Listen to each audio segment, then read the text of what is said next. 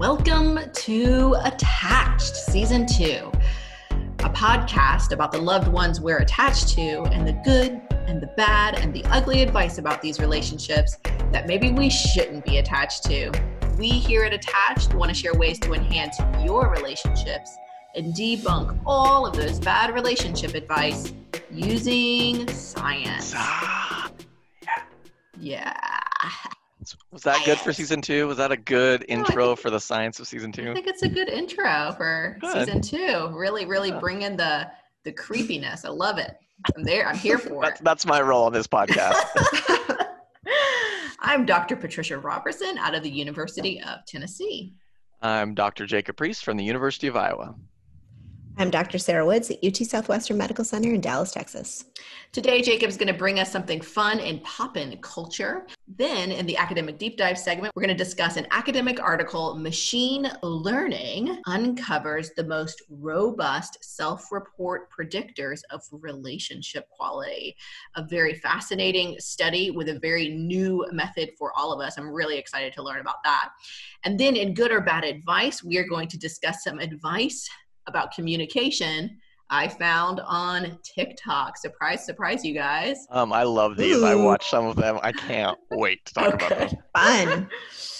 If you have advice you'd like us to talk about, send it in. You can leave us a message at 865-229-6775. Email us at attachedpodcast@gmail.com. Tweet us at attachedpodcast. Instagram us at attachedpodcast, or Facebook at Attached Podcast. Or you can go to attachedpodcast.com and send us a message there. But before we get to our wonderful episode 1 of season 2, how is everybody doing? Tell me stories. Well, first of all, can I just say it's such a balm for the soul to be talking with the two of you. Same. I know I typically brag about Iowa on this podcast if you've been listening for a while. I feel like that might be an understatement. Yeah, a little. But Iowa, well, especially where I live in Iowa, has been kind of a crazy place the last couple of weeks. So depending on when you're listening to this, we just 2 weeks ago, got hit by what is called a derecho. Derecho. Yeah, which is basically straight line wind that there was gusts of 140 miles an hour where I live. Like literally 100-year-old oak trees just tipped over, houses destroyed. It's not a pretty sight. So we were without power for about 10 days and ended up just relying on the kindness of strangers, many of whom listen to this podcast. So thank you those who let us crash in your house for a few nights. Finally got power back to our house a few days ago, and it is nice to be home. But other than that, other than a hurricane coming through Iowa, we're pretty good. Moved to the Midwest. Not only do we have terrible winters, but we also get hurricanes in the summer. So there's that. Oh my gosh. I'm so glad you guys ended up safe through all that. That's so scary. Yeah, it was pretty scary. My parents-in-law were in town visiting us, and they were staying at an Airbnb because we have lots of cats, and Chelsea's stepmom is allergic to cats, so they always stayed in an Airbnb, and they literally couldn't drive to our house. They were like a mile away from us, but there were so many trees down. We didn't get to see them that day. We didn't see them till the next afternoon just because of all the trees that were down. Oh my gosh. So yeah, but I'm here. I still don't have internet. Our little guy is happy and healthy, and Chelsea and I still love each other. So at the end of a natural disaster, I'm going to count that as a win. Yeah, absolutely. 100%. Nice. In the middle of a pandemic, immediately after childbirth. Yeah. I want to give you some more credit there. Yeah. Good night. While starting a new semester. Yeah. Oh my gosh. It wasn't a pile on. It's a boost. I'm trying to give you a boost. Appreciate it. 2020, the best year yet. Woods. So we have officially started virtual first grade in my house. Woohoo! And my 6-year-old has at least 2 lessons a day. They're both pretty brief, and I have sat in on almost every one so far. And every single day I learn something new. So We need to bring that teacher onto the podcast, huh? He is so good. I have been so scared all along about what this was going to look like. And for reasons in our own family, we decided that Charlotte definitely needed to do virtual classroom this fall. Mm-hmm. And he has adapted this first grade classroom that would typically be super hands-on into this incredible online learning environment. And I am so impressed. And I have known zero of the things my daughter has learned about. Amazing. So, which is great from I feel like I'm also getting something out of listening to the class, but I also feel like, oh my gosh, what was my education? why do I know not? I mean, they have learned about SpaceX rocket ships, and they've read personal letters from Gandhi to his family. They've watched videos from Woodstock. They've learned about polygons, which I probably should sign me up. I want to take this course. I know. And it's all while he's being super soothing. Oh my. Yeah. So it's been actually a really good experience that I've just questioned some of my own education, quite a bit of it actually. And there was one day last week where Charlotte, my daughter, said, "Did you know that Abraham Lincoln died a year before the Civil War ended?" And one by one, all the adults in her family that she told us to was like, "That's not accurate. No, but that's okay." And then each of us Googled it. So she was right. And the teacher was right.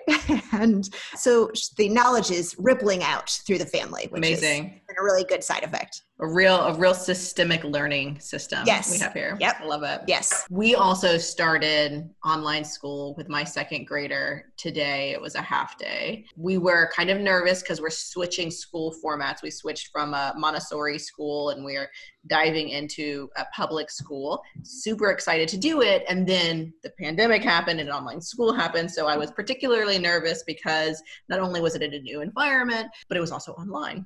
So I was probably more nervous than she was because, of course.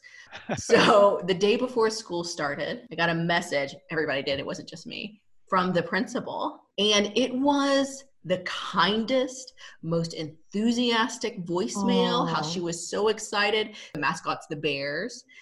And the principal was talking about how we just can't wait to get our bear family back together. Some of us will be online and some of us will be in person. And it just was so comforting and amazing. And I just appreciated it so much. I have never gotten a message from a teacher or a head of school or a principal like that before. And I don't know if they do it every year or just because everything, but it was fantastic. I've thoroughly enjoyed the messages.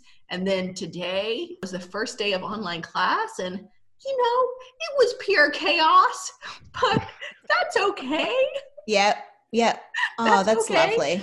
It was a half day, and there was a good 5-minute stretch where the teacher was trying to get the attention of one student to put their mic on because we could hear all of the conversations in their household. There was another moment because the kids are supposed to sit straight up in their desk where the kids, their seat, they're supposed to sit straight and pay attention, right? They're not supposed to turn around or fidget or whatever. Yeah. I'd be bad in that class. Yeah. I mean, most of us would be. I heard a student's mic was on, and I heard the mom say, "You turn your ass back around." And I was like, yes. Oh my goodness. On the first day. Rough feedback. Yikes. I mean, I laughed. Maybe that was an inappropriate reaction of me. I was like, yeah, you get 'em, Mom. And then for a 10-minute stretch, maybe even a 15-minute stretch, the teacher was reading a book to the kids and accidentally muted herself.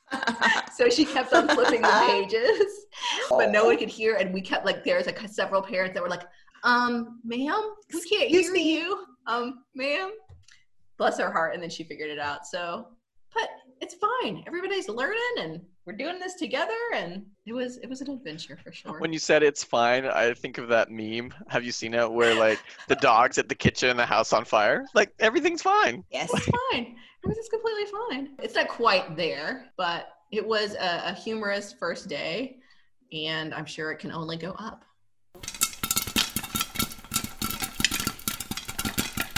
First up, pop and culture. We learn about relationships from our friends and our family, but a lot of what we think about love and relationships comes from what we see in pop culture. For this first segment, we like to take a moment to highlight events in pop culture that influence people's lives and how we view relationships.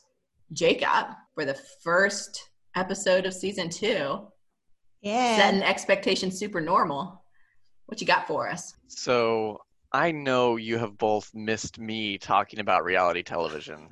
Yes. In the hiatus over the summer where we were focused on that book club. I know that the two of you were like, how can we go on if we don't hear Jacob talk about reality television? Those words definitely came out of my mouth. So before I hop into what I'm going to talk about today, okay. I need to give you an update, though, on Chelsea and I's viewing habits, because I think you will both appreciate this. Oh, okay. So remember, I started watching Schitt's Creek last fall during the podcast so we could talk about it. Yes. And I invited Chelsea to watch with me. And she was pregnant at the time and finishing up her last year of graduate school. She's like, no, I can't do this. I was like, okay. So I watched the whole thing. So this summer. So I did all the seasons. Yep. Yeah, I watched all. I mean, they were like 20-minute episodes. It's real fast. This past quarantine summer, she has started watching Schitt's Creek. And the other day she was watching an episode and she's like, Jacob, I'm so mad at you. I was like, what? Why? She's like, you watched this without me, and I can't believe you did that. This is so great. And she's like, she went through our Instagram, actually, the attached Instagram was like, look at all these quotes. I just love this. This is so great. Aww. So point being that you need to watch Schitt's Creek with your partner. Don't miss out on that. Anyway, so for Poppin' Culture, I want to talk about new Fox reality television series called Labor of Love. Have either of you heard of this, watched it?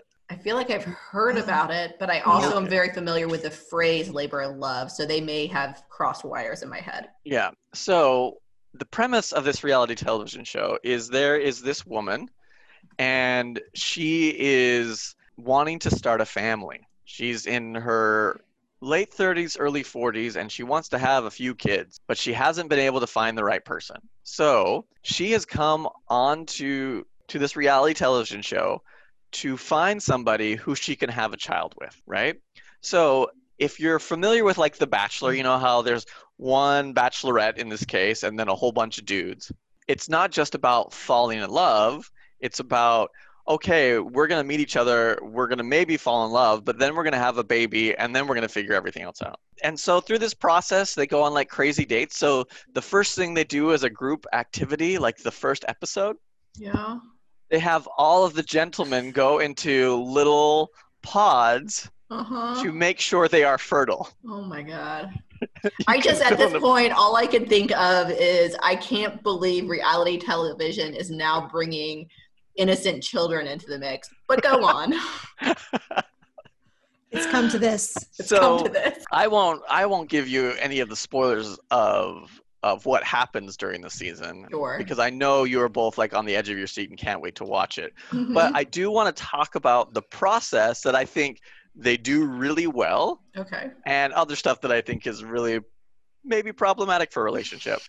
First, I think showing that relationships can be created in diverse ways without the typical, this is the step that has to go to this step and then to the next step and then to the next step is really important, right? I think there can be a lot of good that comes through diverse relationship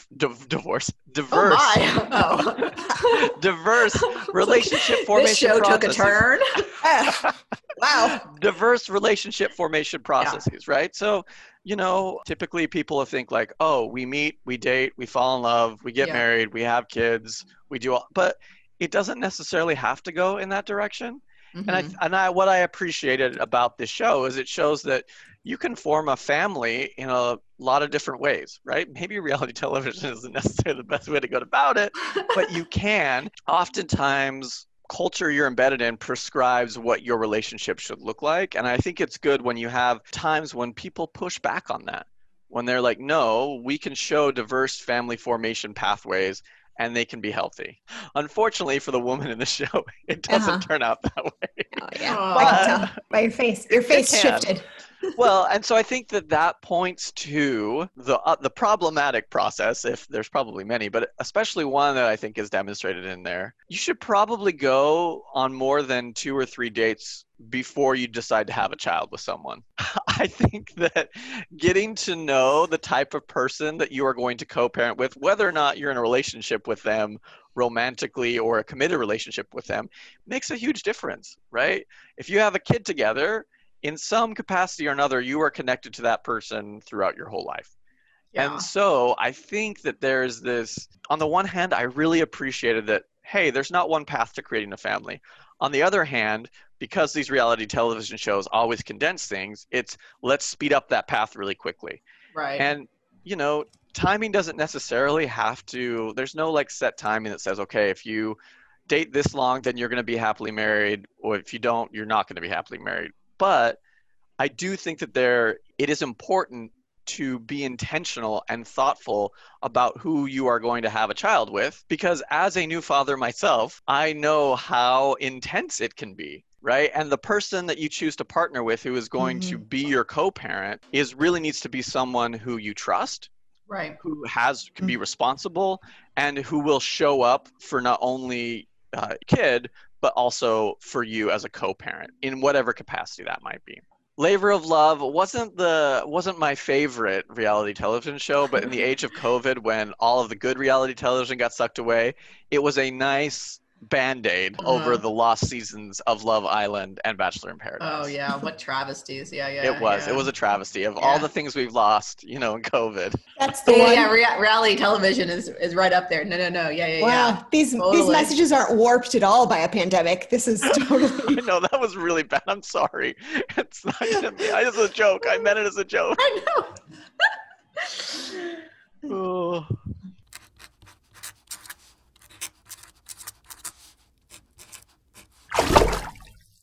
Now we're going to move to the academic deep dive segment and talk about an article titled "Machine Learning Uncovers the Most Robust Self-Report Predictors of Relationship Quality Across 43 Longitudinal Couple Studies," written by Dr. Samantha Joel at Western University and 85 of her romantic relationship research colleagues. 85, amazing. Recently, published in the Proceedings of the National Academy of Sciences, these authors explored why some romantic relationships are happier, more satisfying, and why they thrive more than others.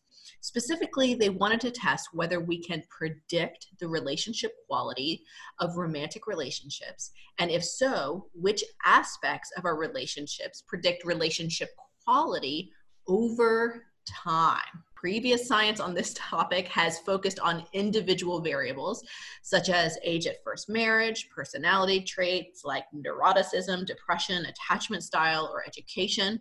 Other studies have focused on partners' perception of the relationship and their relationship experiences, such as conflict, power, sexual satisfaction, or intimate partner violence.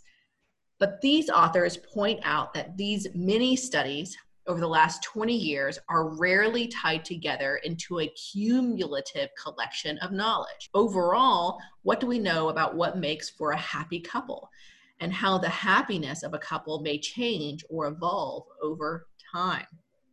Sarah, tell us how they did this remarkable study, please. And also, what did they find? What predicts relationship quality? So I'm going to try my best to explain how they did this research, because it is very complex and super interesting, but it's also a methodology that I was not familiar with before reading this paper. And you're not an expert in machine learning, Sarah? I'm not. I don't know if I was supposed to become one along the way, but I feel like now that I've read the kind of cool stuff you can do with it, it feels like something I should get more interested in. Next step. Yeah. Next study, that's right. Definitely. That's right. Yes. I'm going to tackle that right away. What I really like about why they did it, though, is, as you just said, Patricia, that it was a focus on kind of bringing together the collective strength of multiple different research studies to be able to answer a bigger question about cumulatively what might we be able to take away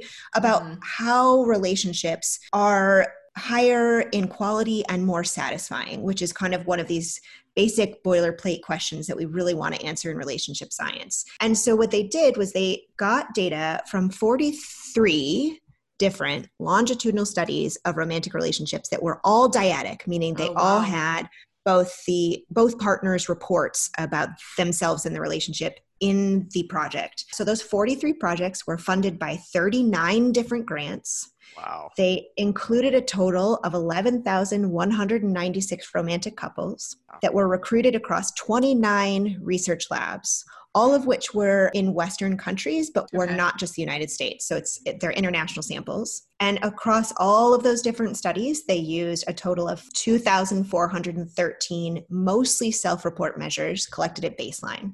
Okay. So it's a ton of data. So although I don't believe machine learning is necessarily referring to the fact that it requires a large machine, it feels like with that amount of data, you really might need a lot of processing speed, right? It's a ton of information. And those couples were tracked over an average of 4 time points over an average of 14 months. So they were longitudinal. So they were captured over the course of about a year or two over at least kind of 4 measures on average to see how that relationship quality can change. So they use the baseline measures to predict relationship quality at baseline. What is their current relationship quality that a partner is reporting based on any of these measures? And then they looked at it at follow-up, the final time point that any couple was interviewed. And they also looked at change over time across all of the times that couples were interviewed. And so relationship quality, their definition, although I think that seems really intuitive, is a person's subjective perception or their evaluation that their relationship is relatively good versus bad. And that is usually measured as some sort of relationship satisfaction measure, how satisfied I am with my romantic relationship.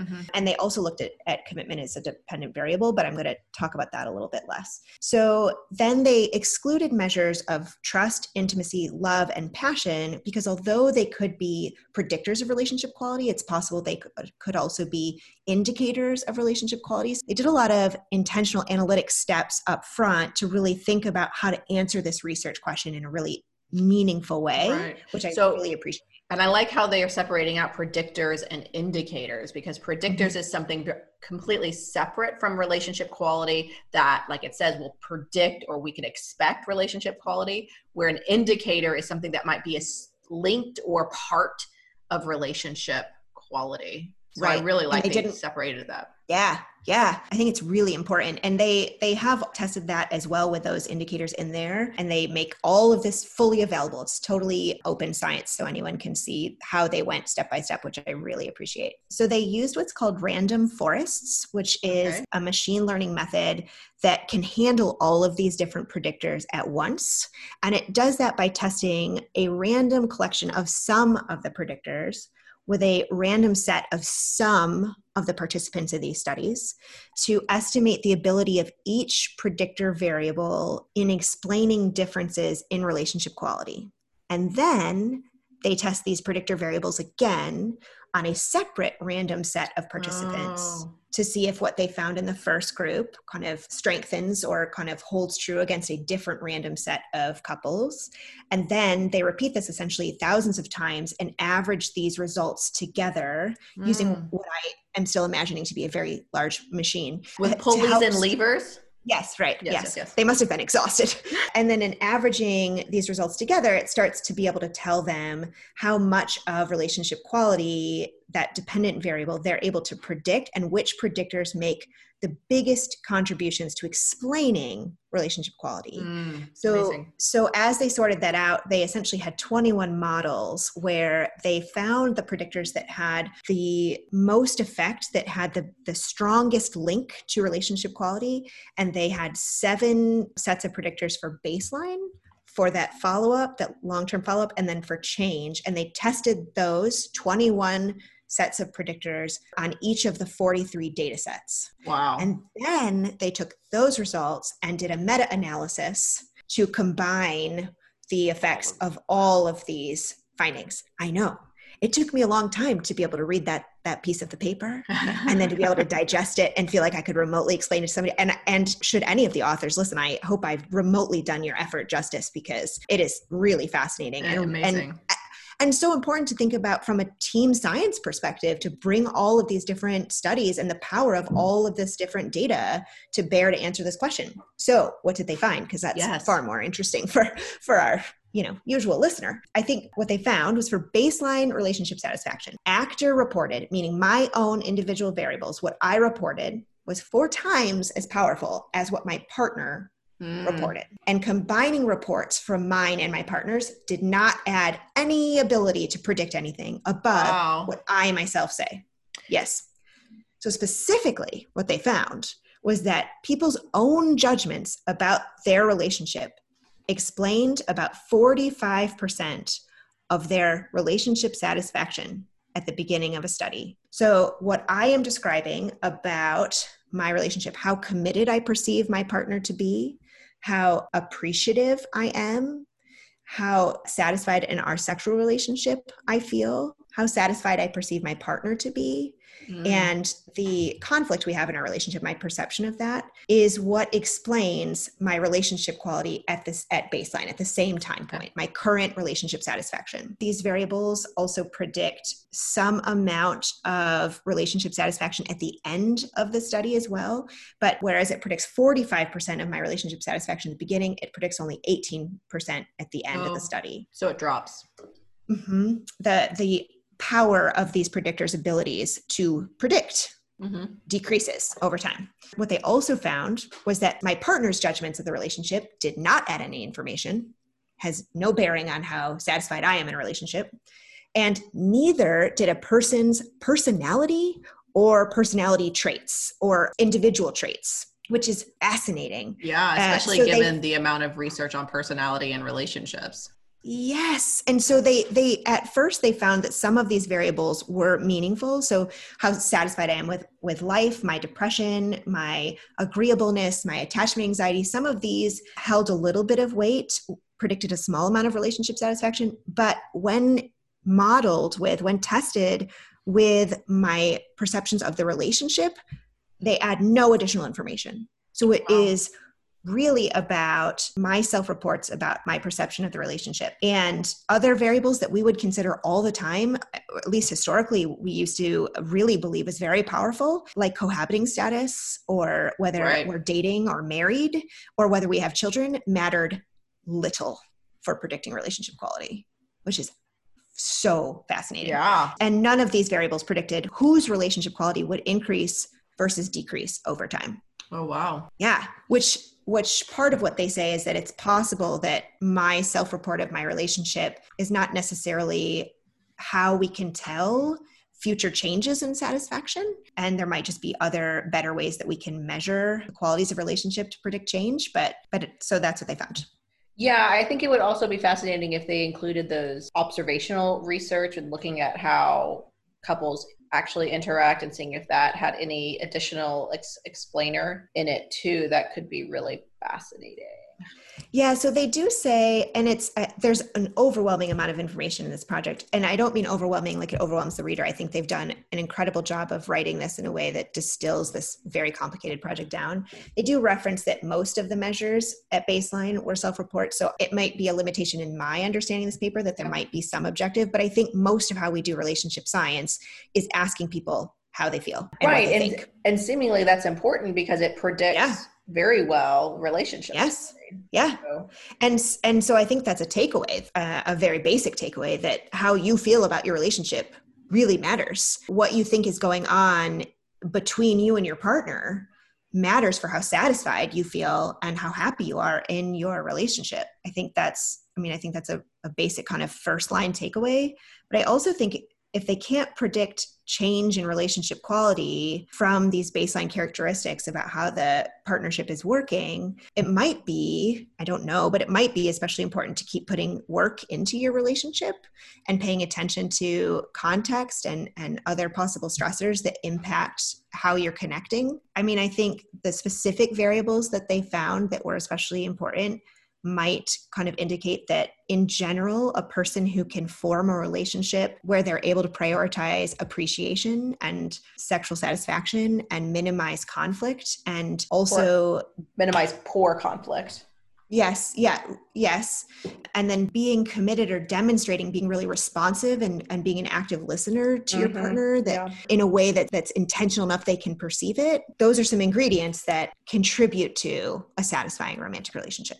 But there's also no death knells here, which I think is important. There was no like cohabitation status. I live with my partner before we were married is not something that's an eventual. So sometimes I think that we look for, well, what's the red flags early on? So many red flags. And there might be in your specific relationship that are important. They didn't find any kind of big issues here, I think. Yeah. Yeah.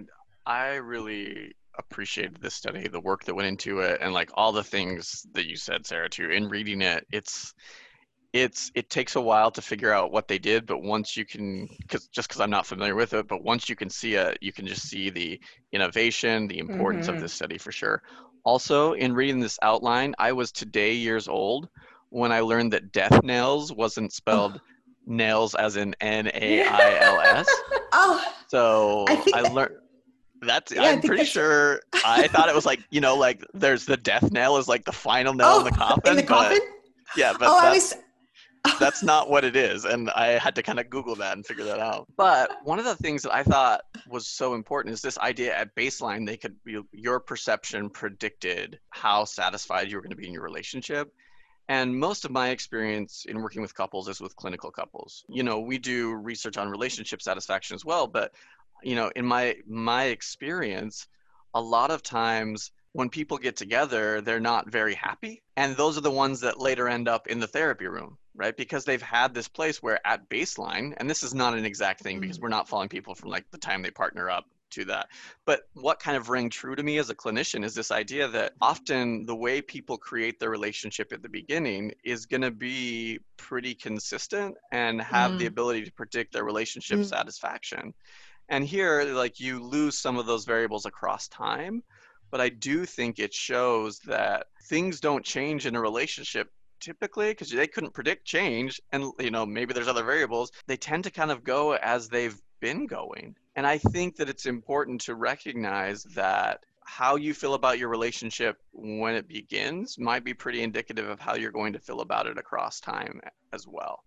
That's not exactly what they were testing here.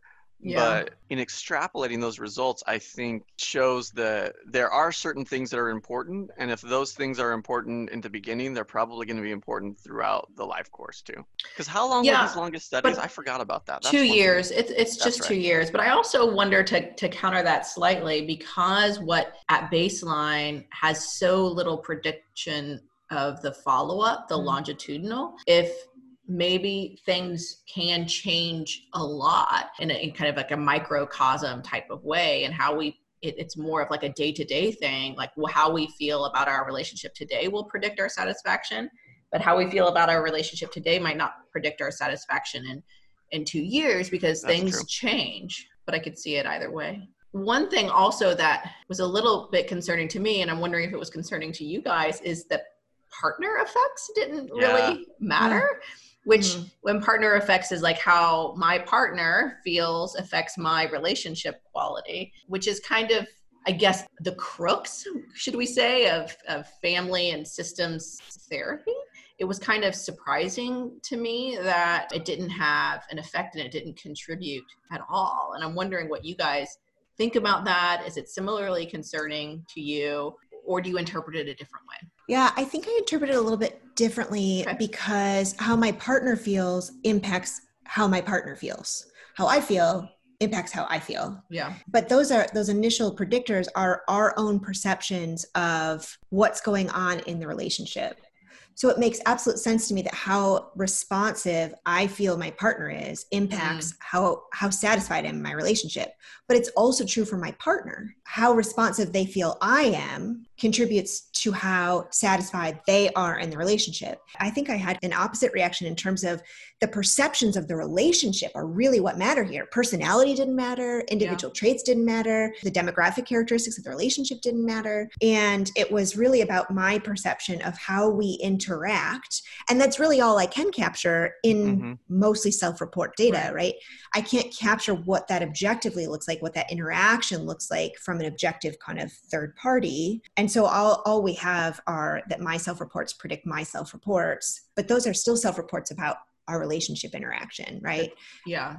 Yeah, it's my perception of what my partner does that's important for me.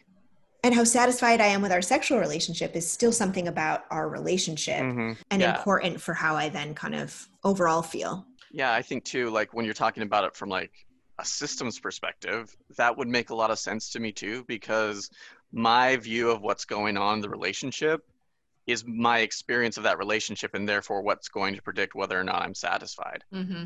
Okay. And it's interesting because your partner's so in other words, like your partner could be really unhappy and you could be really happy. Like you could think, oh, my sex life's great, and your partner could think like, oh, our sex life isn't great, and you are going to be more satisfied than your partner is, even though you're existing in the same system. You know, those would definitely influence each other, maybe even across time. They had a hard time predicting change, or even had smaller effects predicting outcome variables 2 years later. But I just think that does indicate the amount of like how important the relationship is in and of itself, how important that relationship system is in and of itself. Well, and also to speak to your question, Patricia, that if they're less able to predict change over time, there must be something that they're not capturing in these baseline self-report measures about their behavioral process, how they're interacting with each other, that it's possible that is a stronger predictor of what the relationship evolves as over time, that Jacob can see in his clinical space when he's working with couples that these studies probably didn't capture from a self-report perspective. Yeah. Thank you. I will step back from the cliff of abandoning systems theory. Oh yeah, because we better not abandon it. Wow, that happened so fast though. If the authors are still listening, if they got through my method description, you almost led a scholar to give up her entire theoretical orientation. And then she pulled back. Oh my goodness, what powerful science. I know. We had a real moment here today in the academic deep dive. Woohoo! Boo! Woohoo! Yeah! Finally, time for good or bad advice, where we talk about pervasive relationship advice in our culture. We hear relationship advice from our parents, family, and friends. We see advice about how to be in relationships from movies and TV shows, and we read endless advice spewed at us over social media, blogs, and numerous top 10 lists. But a lot of it just isn't actually good advice, believe it or not. This is the part of the show when we use science, mind you. Oh, there's a ghost in here. To decide if the advice is good or bad.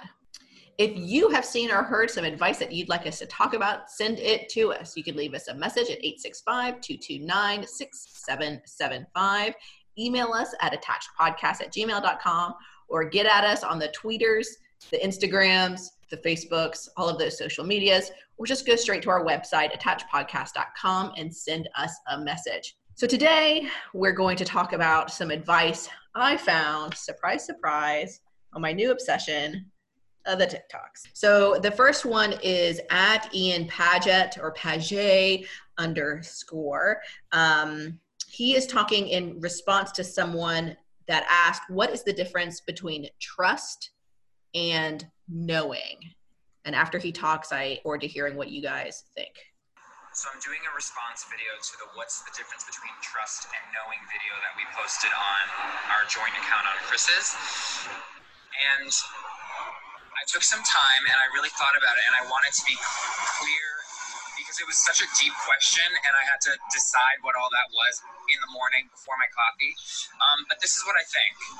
I don't think they're the same thing. I think knowing just requires more knowing and has ego involved. And we think exactly. And so if we think knowing brings us peace, I actually think it takes away discovery and curiosity.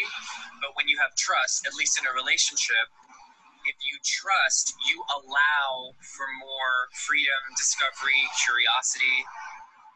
But if you know everything and you need to know everything about the other person, you don't really allow for any newness. And I think that's a feature of modern love. So what do you guys think? Good or bad advice? The idea, the difference between knowing and trust. So before I weigh in on whether it's good or bad, I want to make sure I'm operating from some more specific definitions because he was kind of blurry on his definitions going back and forth. So from what I understood, trust is I can trust my partner and I don't need to know everything that happens in their life all the time. Knowing is I need to know what they're doing, when they're doing it, why they're doing it, how they're doing it, whenever I want to know that. And yes, so that's my understanding. Yeah. And so in that case, I'm going to say good advice, right? Okay. I think that trusting and knowing, his deep question that he got, are in those definitions two things, right? If I trust my partner, that doesn't mean that I need to check up on them all the time. I know that they can have some individuality, some flexibility to go and do their own thing, be their own person, and that they're going to come back to me. And I can trust that they have kept whatever boundaries we put in our relationship around that.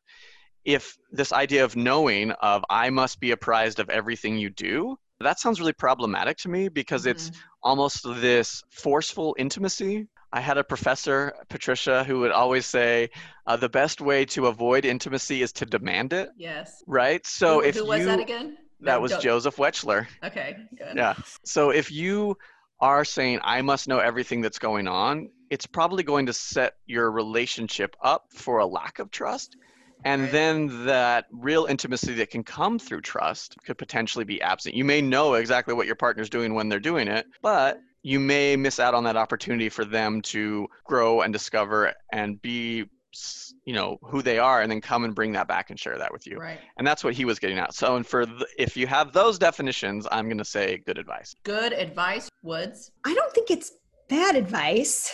I think Jacob started with kind of making sure he felt like he was operating from a specific definition of trust and knowing. Yeah. Because that's what I also hear in that kind of his answer, is that I didn't interpret it at first to be about knowing, meaning knowing everything about my partner and everything they're doing.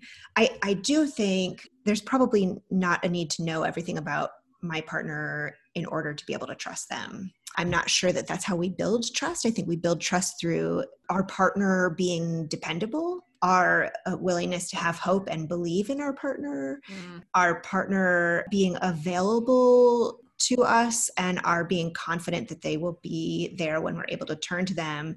And so I think it's probably good advice that the knowing of facts about maybe who they are and what they're doing at all times is less necessary for how we might define trust as relationship scientists.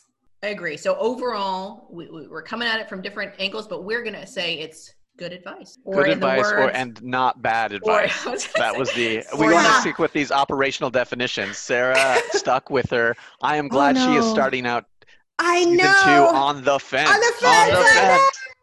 Ooh, she is on the fence. So the next bit from TikTok, this one's a little bit funnier, so bear with me. It is from @TheRealIndianDad. Are you guys ready? This one's tricky. He's responding to a comment, and the comment says, I've been dating a man for 10 years, and he still won't propose. What do I do? I think I have a solution for you. Because it's 2020, anything's game. So what I suggest you do is, in a very contained environment, this is safety first, you start a small kitchen fire. That's all, a small one. And when he comes to put it out, you immediately propose. His focus on the fire might translate into a yes answer, and then now you've got him. This one's okay. Good or bad advice, you guys? I'm going to say bad advice. I mean, I love that a comment and that idea. It's very creative, right? It's very creative, but I don't think you should ever have to trick someone into proposing to you. And I also think that, like I said this earlier, right? There can be diverse ways to relationship formation that can be healthy. Right. It's okay. I'm guessing that this is a straight relationship where the woman is waiting for the man to propose. If you really want to propose, it's okay to do it yourself. You don't have to trick somebody into proposing to you. And also, I mean, again, I don't understand the context of this relationship, but there should probably be some other conversations. If you're expecting to get proposed to and it's been 10 years, there's probably some other conversations that you should be having that you're not having before a proposal comes. Or before starting a small kitchen fire. Yeah. So bad advice. Bad advice, Woods. Yeah, I also say bad advice just because I'm really into fire safety. So I agree with Jacob's last point there that how we got to 10 years still just looking around and waiting for somebody to propose. There's a lot of other conversations that need to happen. But I also think some of this comes out of this cultural context that we treat proposal as such a nodal event that it takes on this huge whole life of its own. There's like protocol and there's a lot of cultural meaning around this, and that varies across cultures. But I think if you're in a culture where there's maybe some more gender equality going on and this is a heterosexual relationship, that I agree with Jacob. It's not necessarily that you need to wait for the other person, but it's much more important to be having conversations about where do we think the trajectory of our relationship goes? What are our intentions and our expectations here for staying together? So overall, shockingly bad advice. I did like how he winked at the end, though. It was cheeky. So this next one is actually the same person as the first one. It is on Olsen in Chris's account. The question is, ask my boyfriend how he knew I was the one and record his reaction. These are kind of like challenges on TikTok all the time. So Chris asked his boyfriend, Ian, how he knew he was the one, and this is his reaction. You know I was the one. Oh, God. This answer is going to be controversial, but we'll live through it. I didn't know you were the one because there is no the one. That's folklore. That's drama. There's who's in front of me who becomes someone I choose to share more energy and connection with because of wherever I am in my space. What you really mean is, how did you know I just liked you enough to give you more energy? It was when we were just like watching like musical theater videos on YouTube, or when I would just look at you and start crying, and then like that wouldn't scare you off because I was just like feeling things, you know? I also knew when you were, I don't know, sort of like the beautiful like obsessed with me thing. It's good because you're like jump in the river and I'm like, but what river is it though? Anyway, you are the one for me presently, indubitably, but we should have another conversation about people and the one. What does that mean? Oh, I love it so much. Yeah, I love that response. Absolutely my favorite. Good or bad advice, you guys? I am going to go solidly good advice. There is no the one for anybody. Yes. There is no one person that is going to fit into your like and be the perfect person. Just walk, like show up like, oh, you're the one, you're my soulmate. That doesn't exist, right? Relationships are built through multiple big and small interactions. And I like how he phrased, you have become the one for me, or I don't remember exactly, like you are the one for me now. Our favorite person, Esther Perel on this podcast, come join us, Esther. She always says, when you pick a partner, you pick a story. And I think that that's the important thing. And as that story unfolds and as you write it together, that's when you can look back on this life of what you've built together and like, oh yeah, this is the one story I wanted. This is what I was writing that's the most important, the novel that has the most depth for me. And I think you can become the one, but there's not just one person who can be in that role. And for some people too, there might be many the ones over a course of a lifetime, and that's okay as well. Absolutely. So good advice, Woods. Yes, also good advice. We're starting season 2 with agreement. Like maybe that's of things to come in 2020. Maybe 2020 is going to get better since Sarah and I are agreeing on something. Also, maybe it speaks to some relationships just need a timeout, and so we got we got a break over the summer, and things are all healed. Yeah, no. That took a turn. I'm just Sarah, my perception of our relationship was very different than your perception of our relationship. Whatever, you can trust me.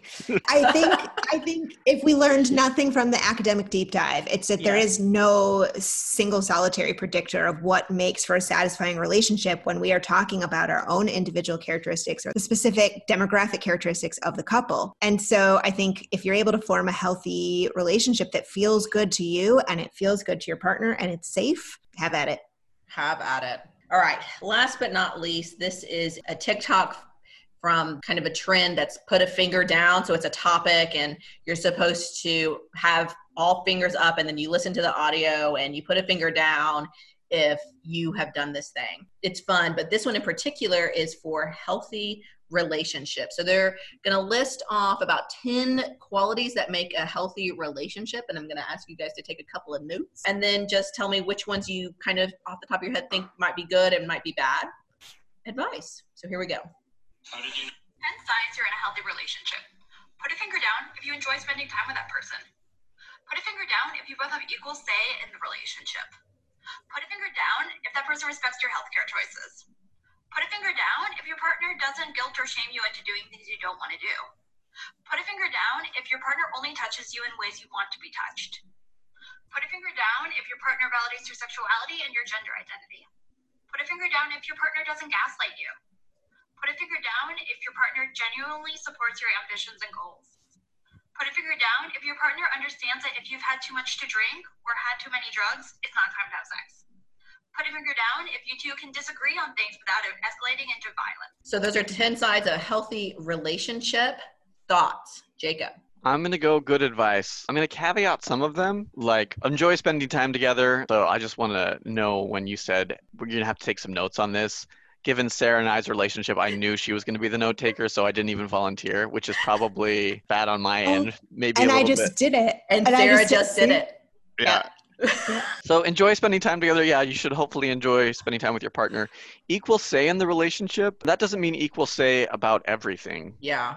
Right? Like, I don't think in some aspects in my relationship, Chelsea is going to have more say over what happens than I do, right? So that might be like when she's pregnant and what she decides she wants to do, right? She should have that autonomy, which they talk about there as well. But also when it comes to more important things like the lawn, I have more say in that because she's not really invested. Damn, she's not even here to defend herself. No, she doesn't. She knows I'm obsessed with the lawn and making my lawn look really nice because I'm an old middle-aged man. Who have you become? I have fully leaned into like the Midwest, late suburbia 30s, like Midwestern dad. Chelsea was joking about buying me new white New Balances last night so I can walk around in them. Oh no! I said no, I will never do that, but I will care about my lawn. I love the advice of respecting healthcare decisions, the advice around consent in a relationship, and the advice around gaslighting. Your partner should never gaslight you. And if you aren't familiar with that term, go check out the new album by The Chicks. They have a great song called Gaslighter, which will help explain what that is to you. So overall, good advice. Good advice, Woods. I agree. Also good advice. This is a nice, strong list of 10 fingers worth of qualities of a healthy relationship. I will say some of them sound like real bottom line characteristics, real basics. Doesn't gaslight you feels like a really basic characteristic of any person we might want to be in a relationship with. Yeah. So I really, in terms of what makes a healthy relationship, rather than what we should avoid for not being in a really toxic relationship, I really think being able to disagree without escalating into violence is very important. I think genuinely supporting someone's ambitions or goals and feeling like your partner will be responsive to you and will be listening and supportive of you and you can rely on them, especially in terms of where you would like to kind of go and head with your own life, is really important. And I really do think each of those is really an important characteristic, and hopefully you can be putting down all 10 fingers. But I think those feel especially meaningful for defining like moving into a healthy relationship that we enjoy spending time together also. Absolutely. So good advice. I think the only caveat I would say is that enjoy spending time together, but not all the time. Like it's always. Okay to not always. Enjoy spending time together, because sometimes you don't, and that's okay.